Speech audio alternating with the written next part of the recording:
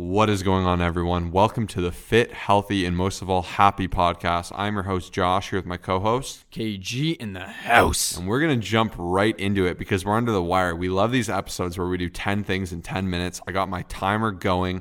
So without further ado, I'm going to jump into it. So my first tip, this first nutrition habit to make you leaner, healthier, and happier is to start the day with a high protein breakfast.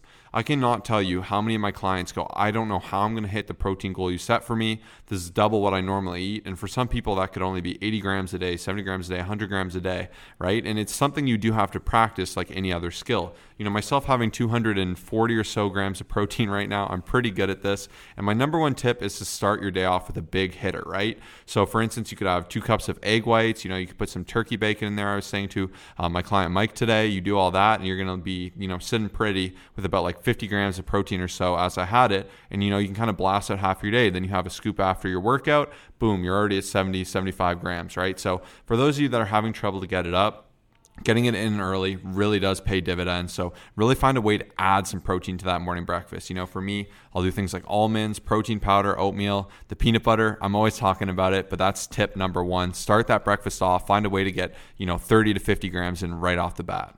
I absolutely love it. And jumping right into number 2, this is something I've been doing pretty consistently, is starting with exactly what Josh said, a high protein breakfast, and then going to the grocery store right after. Truthfully, when you have a nice healthy meal and you're also very full, your grocery shopping experience is going to be so much better. Like I typically find I put 0 crappy things or things that just aren't healthy for me in my shopping cart, and I'm filling it up with like amazing berries and just so many different good fruits and vegetables and just things that are just really good for your body. So if you're going to the grocery store completely hungry and just like dissatisfied, you're going to find everything that you can. You're going to put in your grocery cart and you're not going to have a very successful week ahead. Yeah, eating or shopping after being full is huge because when you're starving, all those chips, those candies, all those sweets, they look about 10 times better. So you can be a lot weaker. You can overbuy. So this will also help you save money, which is awesome. Number 3, don't drink your calories. I don't mean smoothies or anything like that or milk. I'm talking about pops and juices. Once again, these are just empty sugars. They're not going to leave you feeling full. They're not going to leave you feeling energized, and they're very easy to sub out. One of the best tips I can have is just to sub out with some soda water. That's pretty much the best thing you can do, some carbonated water, and then you can try and transition out of that. And then, if you're cool with it too, you can also go the diet drink route. So you can just go the diet alternative, Diet Coke, etc. Once again, you can work to limit these things. There's studies. It looks like it's pretty safe and okay. But at the end of the day, you want to make sure you're not having the full calorie, sugared ones. I have clients that have had 300-400 calories of pop and juice. You get rid of that and they're losing weight like crazy. So it's a really easy sub you can make that you should do right away. Yeah, when I'm bulking, I love orange juice, but when I actually look at like a cup of how many calories and how many carbs it is for a diet where like I'm trying to be as full as possible, it doesn't make any sense. So, this is a big change a lot of you can make for sure. All right, what's number 4? Number 4, we're going to sub in low-calorie sauces and just get rid of the crap. So a lot of this is just about getting rid of that extra stuff. If you're on a calorie deficit, you're eating less than you're burning, you're trying to be as full as possible, we got to make those changes. So we have written down here mustard versus Chipotle sauce. So for me, I hate Southwest mustard. At Subway. Yeah, Chipotle. Yeah, so one day we were just doing a calculator. We were calculating how many calories Chipotle sauce is at Subway because like a lot of times people are like, oh, I'm getting a sub.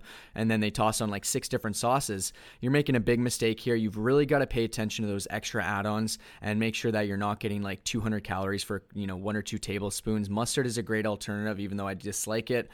Sometimes I'll get the sweet onion sauce at Subway. Like really pay attention to these things that can add up quickly that don't add much value. Yeah, and another great example, because I'm Canadian, I got to go to the maple syrup. So I will usually find I have about 9 tablespoons. Don't at me for that. Everyone has more than they think they do. And if you're not measuring things like peanut butter, maple syrup on pancakes, you'd be amazed. So to put in perspective, Aunt Jemima syrup is probably the most popular one. 3 tablespoons of that is 160 calories and 40 carbs. Dang. So if I was doing that, I would be having 120 essentially carbs in each of my, just in sauce, right? That's now crazy. Almost 500 calories. So frankly, it's just a complete waste. So you can go ahead and sub it up for something like Edie Smith, which is only 30 calories for 3 tablespoons. So once again, 160 versus 30 and only 7 carbs. So by making the appropriate substitutions, in my opinion, they taste literally the same. You can save a lot of calories. Yeah, I love it. Number 5 is an interesting one, man. Eating healthy foods will not make you lean. A calorie deficit will. So yeah, I we want know. to preach this from the rooftops. Do it, man. Let's So go. yeah, once again, we just have so many examples of people sending us photos. Here's my healthy meal, and me and Kyle look at each other and we go, ooh, like it's like 3,000 calories, 2,000 calories of food, right?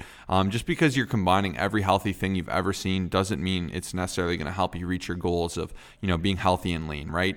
Abundance is abundance, and overdoing something is overdoing something, right? Yeah. Like just because it's healthy isn't going to help you lose weight. At the end of the day, you would be better off body composition wise to essentially eat a McDonald's burger than to have 2,000 calories of clean food for one of your meals if it causes you to overeat and overconsume over your caloric intake. So once again, you want to use healthy foods, but you still want to use them in moderation. Just because it's healthy doesn't mean you can stuff your face. A good rule of thumb is just eat till you're satisfied, not till you're stuffed, not till you're hungry, just till you're satisfied, and you'll be in a pretty good place and you will stay pretty lean. Yeah, so a close friend of mine basically sent me their breakfast. It looked really healthy. There was dark chocolate, there was raisins, there was some almonds, there was peanut butter, there was oatmeal, there was bananas, there was strawberries, everything like that with some like extra sauces. I calculated it was 900 to 1,000 calories.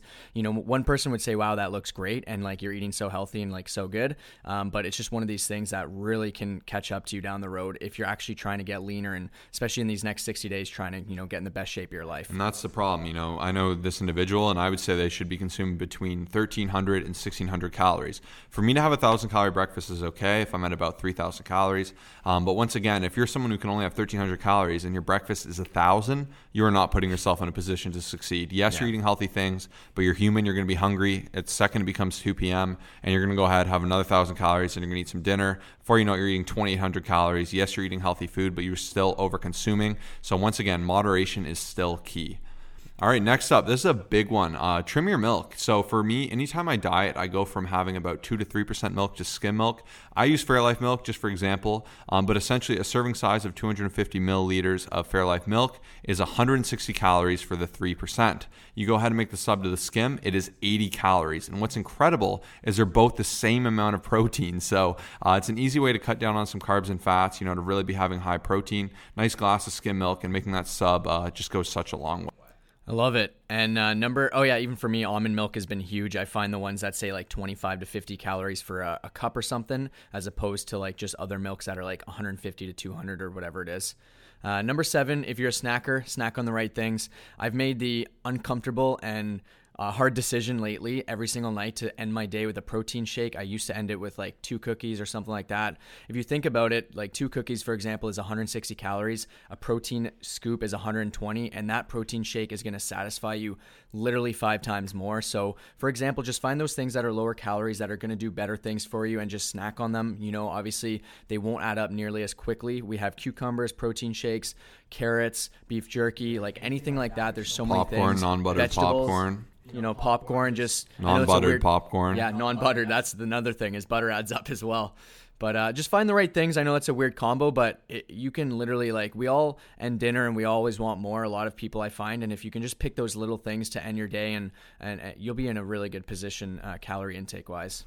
Yeah, and one of next up, one of the rules for a 60-day shred challenge, we have 4 daily challenges for everyone, is to drink at least 3 liters of water a day. And if you're someone who water is boring and you have a hard time getting it down, you can spice it up, add some cucumber in there, add some lemon, add some lime, make it a little more fun. That'll go a long way. Then real quick, number 9 is just to focus on fiber. Go ahead, start logging your food, analyze if you're getting enough fiber in your diet. You'd be amazed. Most people don't get nearly as much as they should. And an easy sub you can make is give people more fiber. They'll be more full with their food, and they'll actually lose more weight. What's number 10? Number 10, just put yourself in a position to succeed, especially with social events. So we have an example for, if you're having 3,000 calories, you're bulking up, those fattier burgers, like, awesome. You can have probably a couple of them and be okay. I know one of Josh's clients recently, her boyfriend Jeremy is basically consuming 3,000 calories. He had 2 of those, whereas Brittany, she had 1,400 calories within the day or whatever it is, and she just had a small burger with like mustard and pickles on top. No calories for pickles. Well, yeah. Hardly any for pickles and mustard. So like you just have to set yourself up for success. Like